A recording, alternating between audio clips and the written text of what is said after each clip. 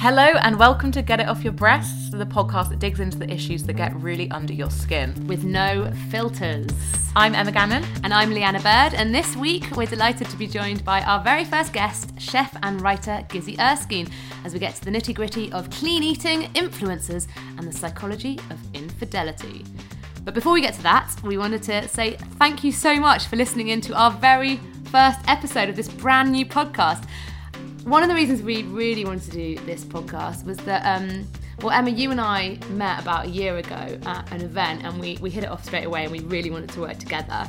But we also felt that there was a bit of a gap out there, didn't we? Yeah, we felt like some of the kind of standard TV panel shows that you see out there at the moment are quite focused on stereotypical women's issues, and we felt like we wanted to broaden the horizons of that conversation. Yeah, so in a way what we wanted to do was create a kind of female-led roundtable discussion, but not necessarily focusing on women's issues. Obviously we will focus sometimes on issues that affect women and bring a feminine point of view to the table, but women are capable of discussing absolutely anything in the world, whether it be science studies to social issues to politics to fashion. You know, everything's on the table. There's no holds barred here, and each of our guests is going to be bringing their unique point of view and something that they want to get off their breasts each and every week, as will Emma and I. Definitely. So strap yourselves in, because we talk about lots of things that will contradict each other. We're very honest. Nothing is off the table, and we hope you enjoy our very first guest.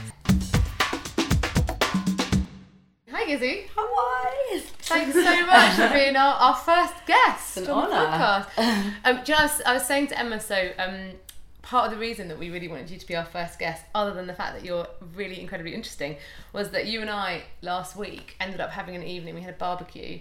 And then we ended up just staying up chatting till like 2 a.m, and we couldn't stop. And it was one of those nights, you know, when you're like, we have to go to bed now. Yeah. But just say one more thing. Totally. And it was funny. It's like we were getting more and more relaxed as the sort of night went on. Like, start off like the coat comes off, and then you're like, we're going to put on our jammies, and then suddenly the bras come off, and so you're like, we're both like half asleep. Yeah, just going, but still talking. So It's like an old school sleepover when you're like, it actually really was. Close our eyes now.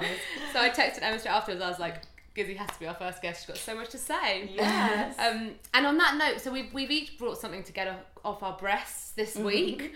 And Gizzy, as you're our guest, it would be rude not to invite you to go first. So what do you want to get off your breasts this week? So it's something I suppose I'm seeing gradually mutate from something which I was really irritated with, which was the evolution of clean eating, which has kind of gone into this now backlash of clean eating, which makes me just as angry, because there are so many people who were completely behind it, who now, they're suddenly realising that it's completely uncool, that they're like, there's so many glossy magazines who made it a thing, now are tearing it down. Yeah, retracting all of those. Yeah. And it's kind of like, I feel like I've always been there at the forefront of that, like saying, where's the science? Where's the science? Where's the science? Can we not just enjoy our food? You know, let's just think pragmatically about this. Why does like moderation have to be so boring?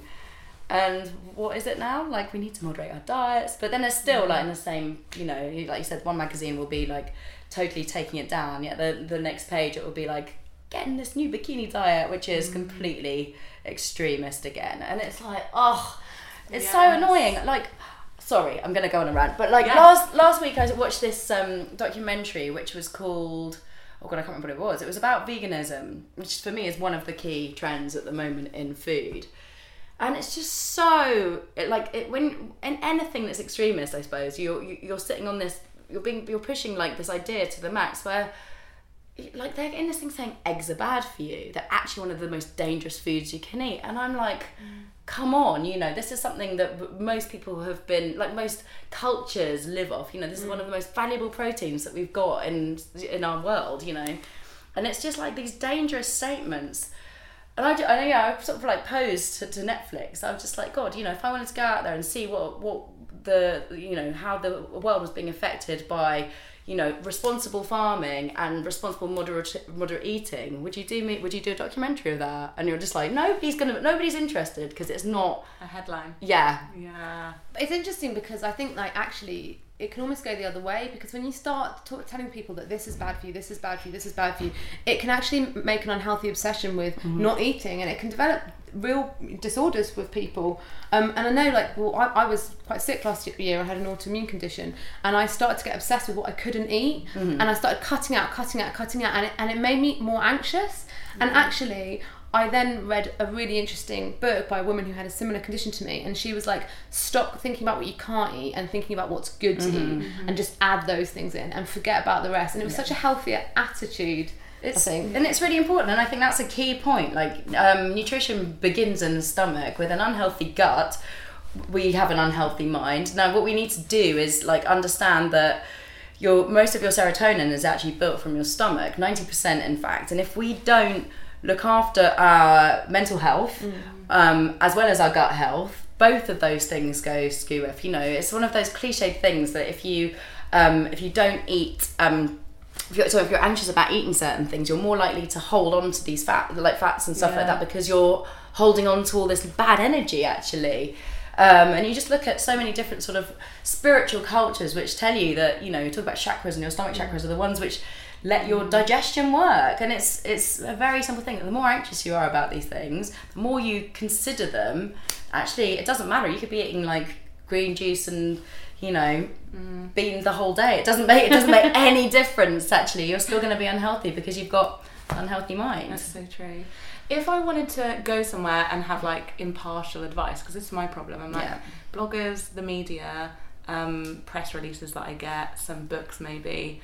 Like, where is there to go? Because there's someone called The Angry Chef. He's amazing. So do you think it's really positive with like people like yourself, and with someone like him, it is just kind of taking a step back from it all? It's very difficult because I overwhelmed that documentary. Shall I Google it? Because I want to find out what it's called. Yeah. That documentary was actually allowed to be that it was legal. So the fact, there are so many sweeping statements, but then there's scientific evidence to back it up. But then you could, with enough, if you go out and you interview enough people to skew something for your own purpose, you are going to be able to get whatever you want out of it. I think it's frustrating. I work very closely with nutritionist Rose Ferguson, and she's ex-supermodel. She's a beautiful woman. On paper, you might look at her and think, oh, is she another one of those, healthy blogger things? But she's not. She's a highly street nutritionist. She's working with Ulster University to make like a new coding system. And, this is somebody who has invested time, but it's somebody who shares the same values as me. She loves food, everything in moderation to a point. Understanding the values of an independent person's, like digestive system. Like, some people can't process cow's milk. They just can't. Some people can't process gluten. Of course they can't. Some people have a really high yeast, or we were talking about this the other day, or like not enough yeast in their stomachs, which it's like looking at that individual. You can't self-diagnose. That is the problem.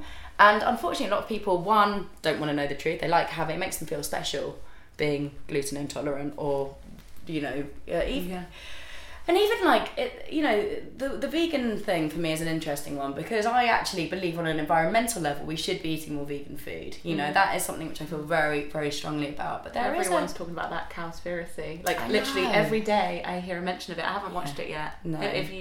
I have watched it, and it's really interesting. But you've got to remember, we're in England. That's filmed in America, all right? And loads of these documentaries are filmed in America. You've got to remember that. We have totally different laws, agricultural ethics. We do live in a completely different way. We are far more transparent in this country as opposed to the States, where they do hide a lot of this stuff.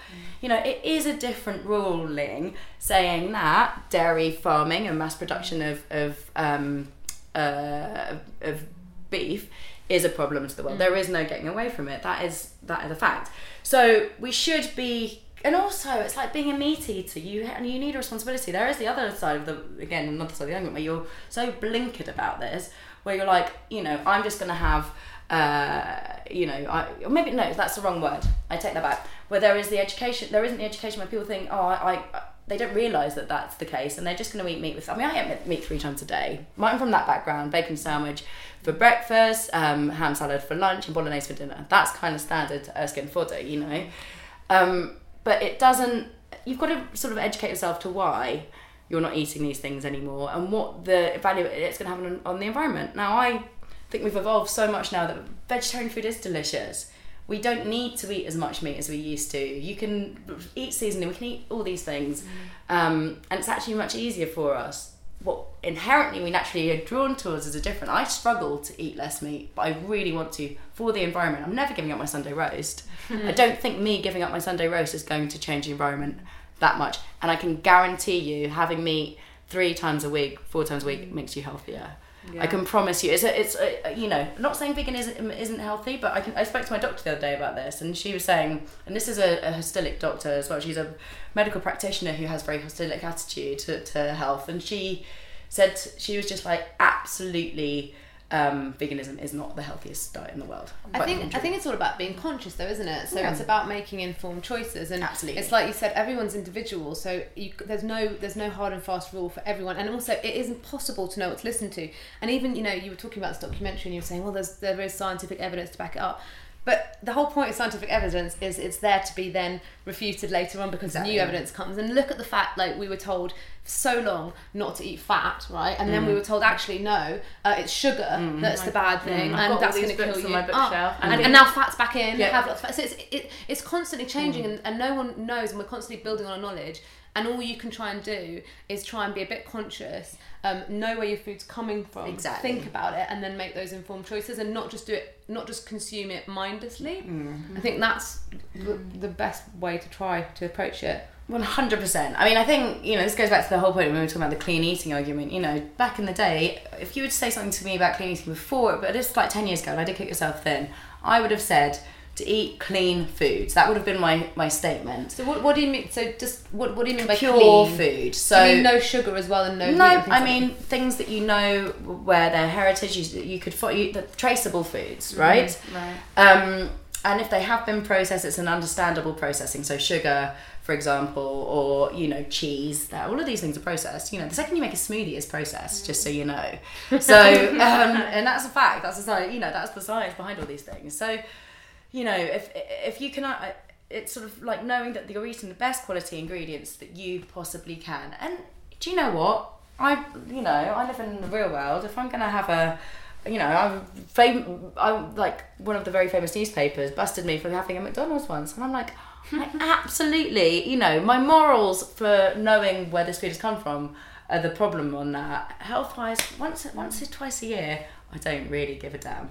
But you've got to, you know, it's like you said, it's making that just informed decision about those things. Also, I feel like people in this industry, like, it's nice to meet and hear from someone who is kind of relatable, in a sense of I don't think I can afford to eat like the most like organic, clean. Like, I go into Whole Foods and I'm like, do people shop here all the time? I go to Whole Foods spending £15 on 8 tomatoes and being like, too embarrassed to say no. So and it's like being a so middle ground in that respect. It's always a bit.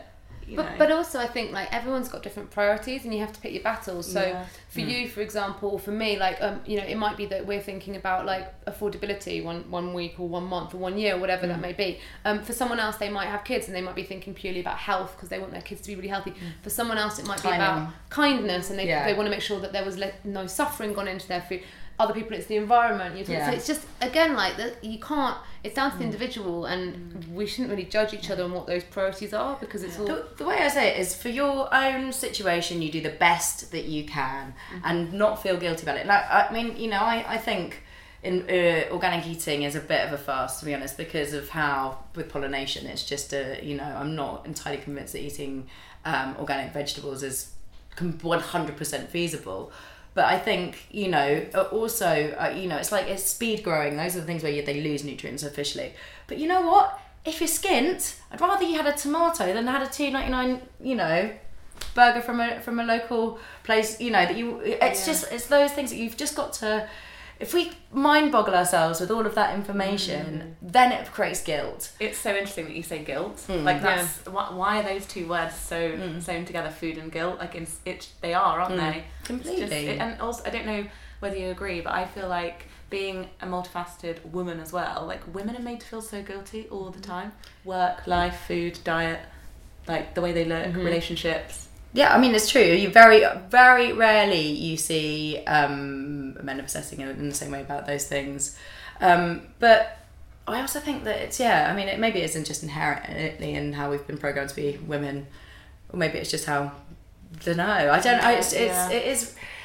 I don't know. Do you find like being in this industry, because you've been doing this for years, like you're very established in this industry, like, and a lot of people have kind of come in, started a blog, and maybe 2 years in they're doing this stuff. Is it interesting to have seen the waves and how it's changing, how it changes there? And it's really positive. You know, I did Cook Yourself Thin 10 years ago now, and it was revolutionary at the time. You know, the idea was we were looking at how to, it was about diet actually, but it was like, you know, most people want to drop a dress size, they don't want to lose stones, so how can we all sort of be more conscious of how we're eating without actually doing anything hardcore to do it? I thought that was a really cool ideal, because it is deep down how we all think, despite you can be the coolest person in the world and say you don't give a shit about it, but I think most women at the back of their mind are always like fussing with that one dress size. So it was kind of, you know, how can I have my cake and eat? How can I have chocolate cake? How can I have a curry? How can I do fish and chips? And it was kind of, you know, looking at these things with fresh eyes.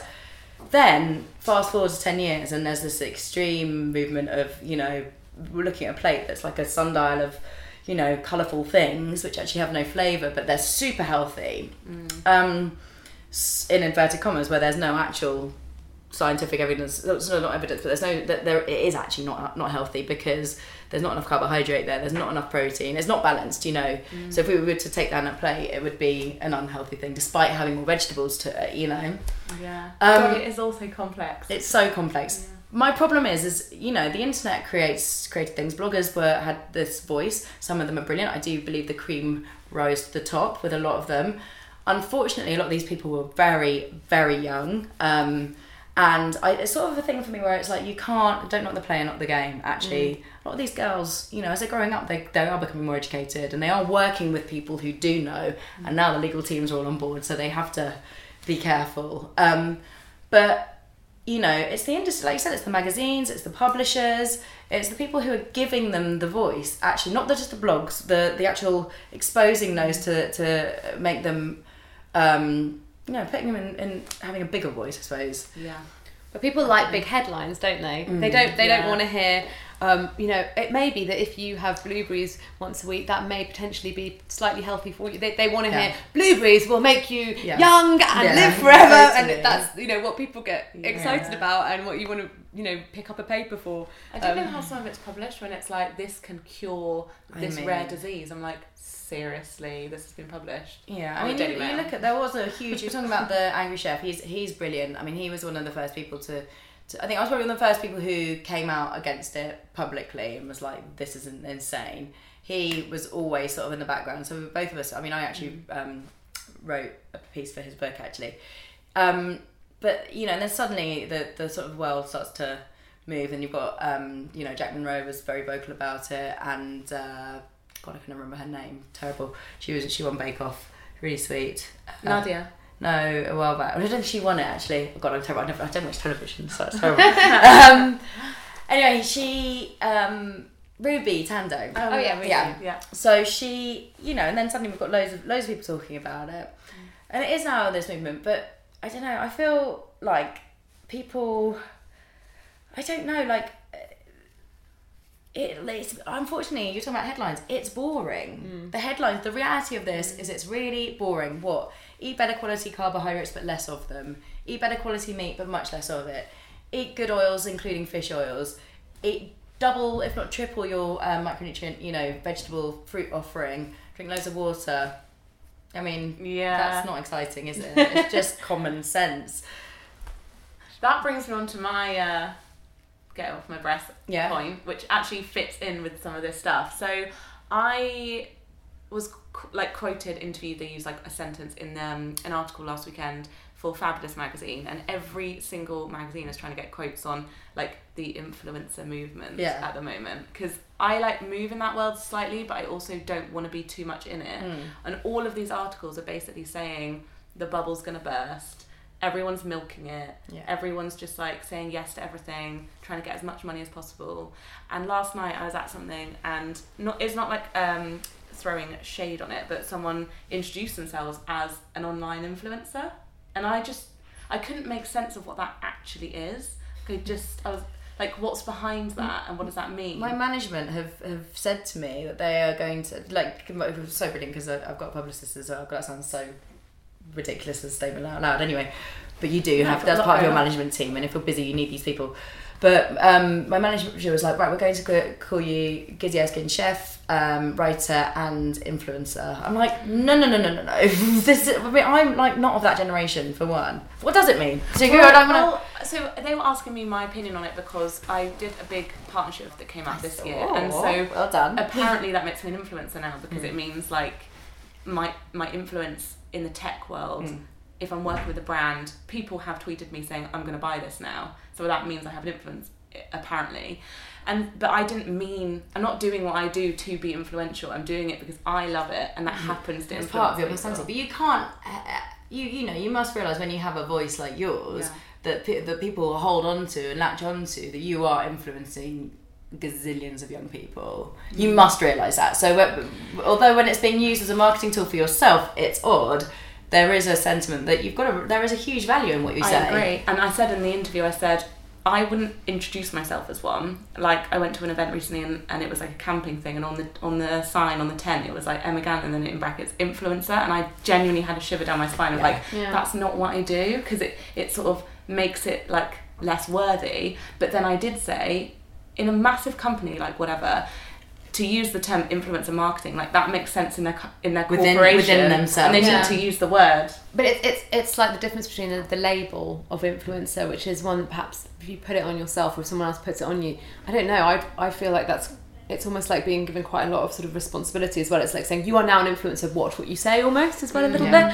And then on the other hand of it, it's like, well, you are influential because you have a voice and people listen to you, which I think is hugely flattering. Yeah, I think it's because if you have a history of work, like for example with your writing and your cooking, you're then an influencer. But what I'm confused at is when someone hits 10,000 followers on Instagram for just putting up some pictures, and then they're calling themselves an influencer. I think that bubble is like a bit fragile. It's really fragile, you know. I think it's a terrifying prospect that these people who have, oh god, this is really, no, I'm not going to say it because it's too hardcore, but like get it off your breast, Gizzy, go on. I'm not sure, like, you know, I think it can be dangerous that some people are given a voice when you were all allowed an opinion, of course, and oh god, it's this cliche thing, it's like everyone's entitled to opinion.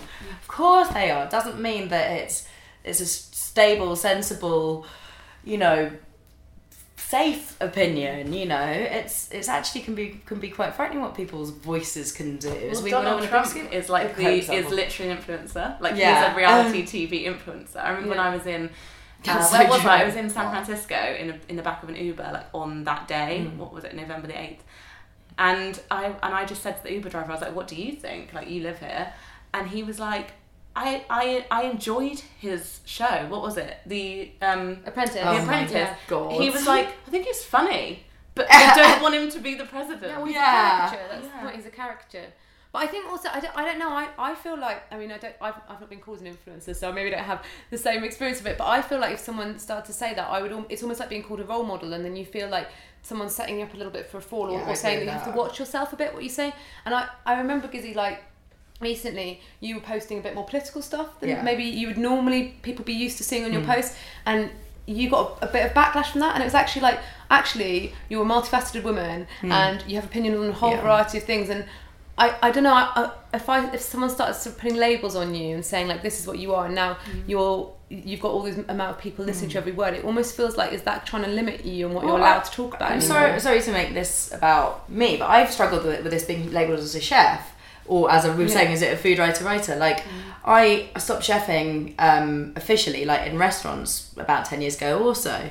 But then I do pop-up restaurants about 2-3 times a year. I cook professionally. I work in takeovers, and I actually have more, you know, skills as a chef than a lot of people who call themselves chefs who don't actually cook in restaurants. There are 2 or 3 of the biggest TV chefs in the country who I don't believe have cooked in their restaurants for years, and I probably cook more than them, but I feel such utter guilt about calling myself a chef. Is that because I'm a woman? Probably. Is it because I'm not sure how to, you know, I'm multifaceted, so I don't know how to, like, I don't like being limited to being one thing. same as a food writer. I'm mainly a recipe writer, but I've written reviews before. I've written features about political stuff. Like I mean, it's almost like, back in the day, we always had to be inhibited by our label of what we called ourselves. Yeah. Now I'm lucky, That's exactly it, because we were saying, what do you say when you introduce yourself? And you were saying you don't like it when people ask you what when you I do. go to, like when you go to weddings, obviously, and you sit down on a table or any kind of function like that where you have to sit around and meet new people. I literally I get a shiver thinking I really don't want someone to say, what do you do? No, but I also think it's a really unimaginative question, and why does it matter?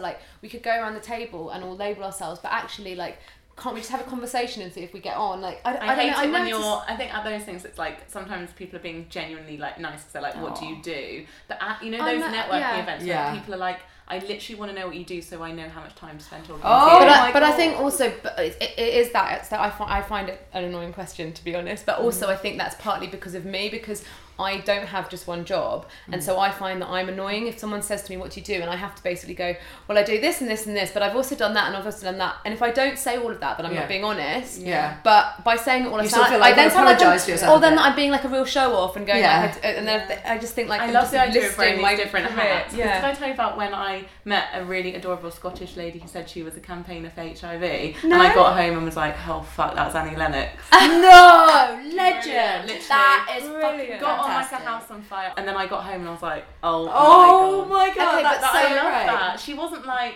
she introduced herself in a way that felt. How she feels, how she sees Her herself. biggest at that moment, value, what her biggest success is, maybe, and actually so- that doesn't necessarily have to be her music. You're so right. But so is this indicative of the whole way that we're going in terms of the way people are seeing gender and sexuality and so much else as a spectrum now, and that the labels are being removed? Are we almost moving to that with career and job titles, that actually you don't need to say this is who I am or what I am, because who I am is much more than that? But then also, as a reverse of that, there was this thing 2 or 3 years ago where you were a model / DJ / Slasher. actress, Slasher. and I obviously I've DJed since I was 14, so I still have that string to my bow as well. But I never tell her, I did model for 5 minutes when I was 15. Yeah. I don't put that on my bow, but it's a lot of people do. They feel that it gives them some kind of one-upmanship to have the slash. Well, Be a slasher. I am that. Yeah, Yeah, but see, mine's I'm much less. Mine But is you much could less go in rational. saying I work for head up a charity, or and I'm then a DJ, radio, and then or right. I'm. But that's the thing. But then maybe also that's just because I've been super lucky, and we've actually all had quite amazingly interesting different careers. Whereas maybe someone who is a doctor and has obviously done a variety of different things, maybe they wouldn't feel that was an annoying question to be asked. Yeah. Maybe they're just I am a doctor, it's who I am. Maybe that's much more part of their identity. Yeah. Maybe only if you've lived a kind of life where you've changed a lot and done a lot of different things do you even think about that as being an issue. I think as well that in this self-promotion world, your Twitter bio and your Instagram bio, we're in a bio world where it's what is your character who are limit? you? Yeah. Who are you? And so if you struggle with what that bio is, you could struggle with confidence. Okay, what does your bio say, Gizzy? Do we have a look? Yeah. Oh god, so actually, okay. I changed mine. My one says, okay, so my Instagram is chef and award-winning food writer, Wild Asian Food Tube host, columnist, food, cats, music, 60s, time with a space, travel, and then my book. God, I'm such a slash. You're a slasher. You can just wipe that all off and write slasher. Slasher. What does yours But that say, does Emma? say a lot about your identity outside of that as well. Mine says, I don't know if this sounds wanky now. I'm reading it out loud. I'm Maybe so a creative woman refusing to be pigeonholed. Write lots, host Control Alt Delete podcast, wrote a book, have a blog, did a TEDx in Microsoft latest TV ad. Nice. Bosh. Like it. I just was how'd you fit that in to make sense? What's yours? Mine just says speaks and spells. That also says I was like, yeah, the Radio X thing, this podcast, they've write it. Then I just thought, I speak and a spell. Yeah. I write stuff and I say stuff, Yeah. and that's basically I it. love that. And, But also- and I like speaking spells as well. But also, you're very concise, whereas I waffle loads of shit. So it's kind of you're really good at summarising. You are the first person in my entire life that's called me concise. I I think I'm are. the least succinct person I in think the you are. world. You're very. You can articulate yourself in 2 sentences, whereas I will take me 4 years to get around to my point. Bless you. I love that. I think bios are hilarious. Like some of them, I think with some really, really, really famous celebrities, their bio is just like, all right. Yeah, up your bum. So I want to like just ask you, Emma, back to what you started on, which was this whole idea of someone saying you're now an influencer. Do you think that you'll ever be comfortable with that, or would you prefer not to be? And do you think that bubble's going to burst, or do you think being an influencer is going to be the future job that people go, when I grow up I want to be an influencer? Oh, I think that's already I happening. think there was that study actually that I think it was like 18 to 26-year-olds said that they wanted to be a blogger over like footballer or pop star. You know, those like original goals is now. But you know what? That's not so bad, because I remember, I think it was about 10 years ago, and they did a study and they asked, I think it was little girls in primary school, what they wanted to be when they grew up, and the number one was a footballer's wife. Oh, and I found reality that TV stars. Yeah, and so I think if you want to be a blogger, at least you're someone who wants to do something yourself, not marry someone who does something. So that's more aspirational. But the amount of people, okay, do you get this as well? The amount of people who come to me are almost asking for the shortcuts to get there. It's like, I mean, I imagine all of us, success thing. All of us have got there because it's through lucky accident, you know, and hard graft. Actually, and being talented. I'm sorry, I'm going to put myself out there as like I'm better than a lot of people who haven't broken through. That's the truth. Yeah. And there are lucky people who break through without that. But you know, I think it's like we're in this culture where people just want things on a plate, and if they want it now, like we can get an Uber, we can get an Airbnb, we can order a pizza that can arrive in 5 minutes. So like, where's our career? But that's also because of things like shows like X Factor. There's reality shows which sell you a dream that you can become an overnight success. So I think that's. But to answer your question quickly before we move on to your get off your breasticles. So what you were saying, does it bother you? I think the only thing that worries me is that the more I call myself or act or introduce myself as an influencer, I think the irony is lost. There's an irony there because I will become less influential. The more that I think... It's like when you say you're cool. It's like you're not suddenly, the second you say you're cool, you're uncool. No, exactly. Yeah. I think that's the thing. Not calling yourself it, but if someone else calls it you that, that's fine. Yeah. Okay. So what's yours?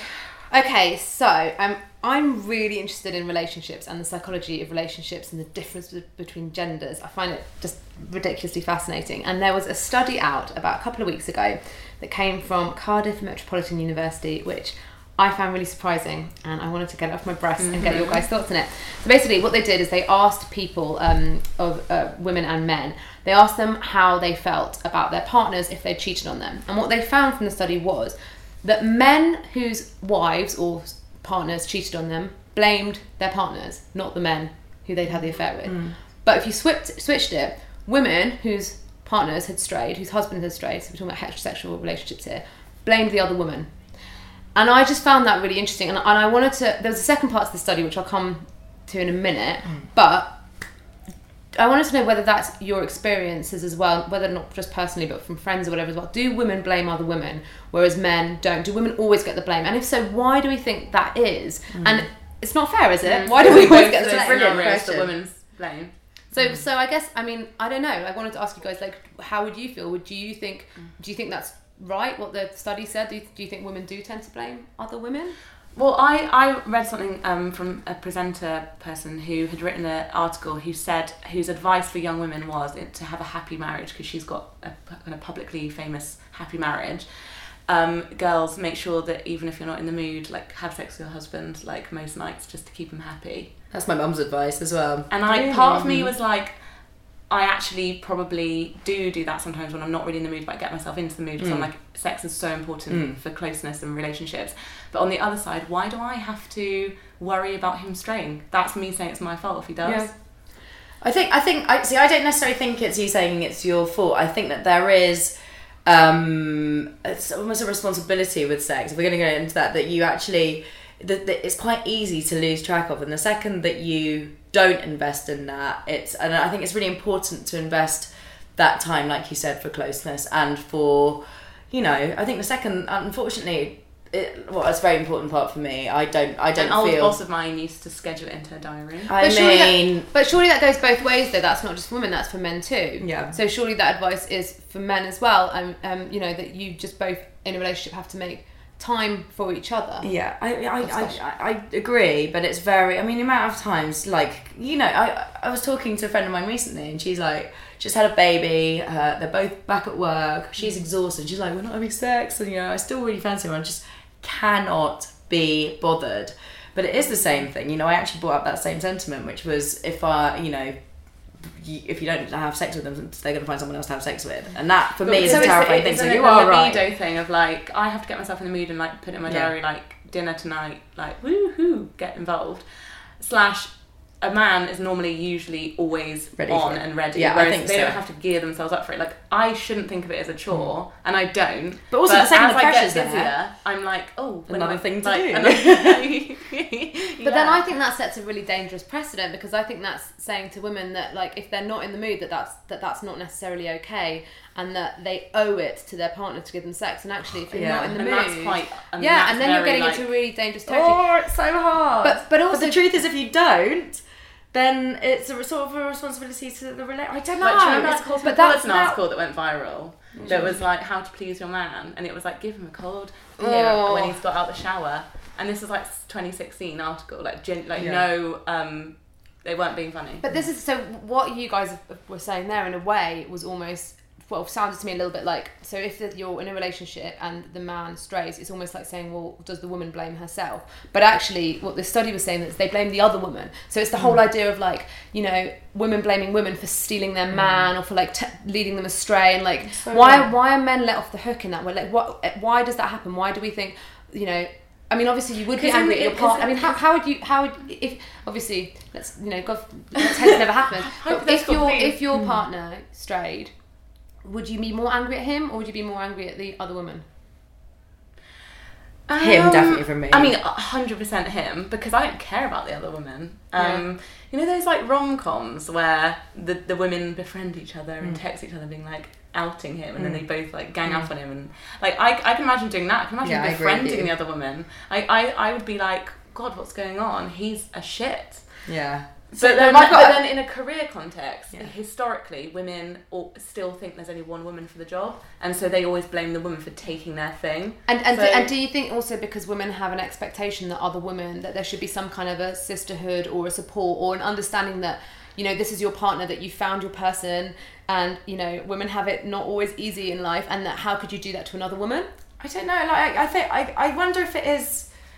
I don't know, I feel it's like, God, this is really bleak, but as I've got older, I feel like I have my friends, and my friends, the women that I'm close to, and men, you know, like, but I don't feel like you have inherent trust from anybody. Like, I feel like if I wanted support if I was going through a breakup, I wanted support from my male friends within that situation. I think people just look after themselves. That's the fact, you know, and I think you can, as much as you can be good and kind and thoughtful and considerate and be the best human you possibly can be, you know, I think that most of the time, if people want to justify something to themselves, they will. I don't know if it's acceptable with regards to blame. Sorry, just to go back, because there's one thing I was thinking, that there are women, there was a thing about breakups and about how people who are able to they'll be able to get through their breakup more if somebody's cheated on them, because they have someone to blame. So I wonder if it's the ability to blame someone, because we do live in this blame culture. Right, and actually, if somebody broke up with you and was just like, you know what, I'm just not feeling it anymore, and it's, you know, it's not you, it's me, that's harder to deal with than they've cheated and they've been a dick. Because then you could blame, especially, you know, as a woman, you could say, well, it wasn't my fault, I didn't do anything wrong, but this other woman came in and she ruined our lives. Maybe it's kind of justifying it in your head, like it wasn't working, and maybe that's why. And it's interesting because both of you seem to say there that actually you'd be more pissed off with your partner, and I for me that makes sense, because the partner's the one that has the responsibility and the trust for you. Maybe you don't want to believe that the husband or the partner is that bad, so you want to blame to take them back. That's true. But we definitely, as women, we look on for the positives and but then I do think when they don't deserve it a lot of the time. But I do think if we look at the media and the public reaction when you have these very public affairs or breakups, I do think the women get painted in a totally different light. And I think often, you know, you'll be seen as marriage wrecker, and you see it a lot, you know, the whole, people talk about the Strictly Ballroom, is it? Dancing. Sorry, the curse. and it's it's the she's a marriage wrecker, and I don't think guys get that same kind of slack. If a woman leaves her husband for the guy, then the woman is seen as, how could she leave her husband and children, this awful woman. And if a guy leaves the wife, it's, how could this woman steal another woman's husband and child. So I do think the media does, and the public do tend to kind of almost back up this study and what they seem to find, even though we seem to not. Do you want to hear what the explanation from the scientists was? Go. So they said that they thought it could be because of, evolutionary, because of our caveman past. I'm not sure I would totally agree with this, but let's see what you think. And they said one explanation may be that women, because they are the choosier sex and bring up the children, are therefore seen as the most important sex for childbearing. This is why they may be blamed for a relationship breaking down by men or women, whether they are inside or outside of that relationship. So that's essentially, is that sort of, in a long and short of it, saying women should appreciate the sisterhood and therefore they don't? Like, is that, I don't know. Well, I think it's saying that because we evolutionary are the ones who will childbear, and therefore are finding ultimately, we're looking originally for a mate to have these children. We're the more important role in that family, to keep the family together. So if we break it, it's seen as more like sacrilegious. Like, how can a woman walk away from her responsibility as a wife and mother? Whereas guys, it's seen as, well, that's what they are. They're they're spreading their sperm. It's natural. It's another example of like, you can't win, you can't lose, and then the men win. Yeah. What the second part of that study? Yeah. So this was another part of it, which was really interesting as well. So they got, there was 21 men and 23 women, and they got them to look at like fake messages on Facebook, which detailed like different kinds of cheating relationships. So basically they read messages that their partner was receiving from some random, and then they asked them to like rate how distressing they found it from 1 to 10. And the kinds of things they did were basically either messages which were suggesting a very emotional connection with the partner but no sex. So the example of that was, you must be my soulmate, feel so bloody connected to you even though we haven't slept together. So no physical relationship there, but an emotional connection. And then the other side of that was messages which intimated that there was some sexy times going on, but not really anything else. So you must be the best one night stand I've ever had. And the men were really upset by the one night stand, the sexual messages. They felt really distressed, really betrayed, really hurt. The women, not so much. They were like, well, whatever. So, obviously distressing, but much more distressed by their partners having an emotional connection. Yeah, I get that. I sort of get that. I think it's like how, but then I guess it's like how romantic you are, how invested you are. I don't know. No, it is a really tough one, because I remember when I was at university, my then boyfriend when I was like 19 snogged someone else on the dance floor. And I was like, I don't really care. Like, you had a gross snog with someone else, but you were really drunk. And I like was actually all right with it. I wouldn't allow that now. But that's because I'm like, I feel like I'm in a more very, very different relationship where I actually know what things are now. But the emotional texting thing would be... I would feel really cheated by that. But again, I think that could, you can look at it in that kind of caveman mentality as well, of like women who are ultimately, are going to be the child bearers, are trying to, I don't want their caveman to go off and find another family to raise, right? So they want that emotional connection. Whereas... So it's less threatening if someone just has a one night stand and doesn't tell you about it, than someone who might go and leave and be like a stepdad about other family. Whereas for a man, right, if you think about it, again, looking at evolution, for a man, you never know 100% really that the child is yours, right? You're with a woman, you have to trust that this child is yours. So what's the greatest threat? That your partner is having someone other man's child, and that you're raising oh my god, that's so true. But then you have to look at like the whole of like jealousy. Like, what is the point of jealousy? Like, why are we as human beings even evolved to feel jealous? And it's not just us; animals can feel jealousy too. Like, there is obviously dogs can. You've got more food than me. But there was a really cool study with dogs. And they showed that the dogs got jealous of like a fake toy dog when their owner was playing with it, and they got really upset. And it was like, obviously, like there is a reason, like an evolutionary reason that dogs and human beings have this kind of jealousy, and it must be to somehow keep our species going. I don't know. I also think it's a really useful emotion. Like, if I get jealous of something, and that's my problem, it's nothing that anyone else has done, and I'm like, why am I jealous? Oh, I want that. Yeah. Why don't I try and make steps to go and get that? Yeah. Rather than just sitting there being jealous. It's such a gross emotion, isn't it? It's funny, like it's funny when we look at sort of different emotional things. We were talking about this the other day, like with Betty, like where you actually, like, I don't feel jealousy. It's really strange. I don't know if that's sort of like a sociopathic thing. Like, oh, you know, some people don't feel empathy.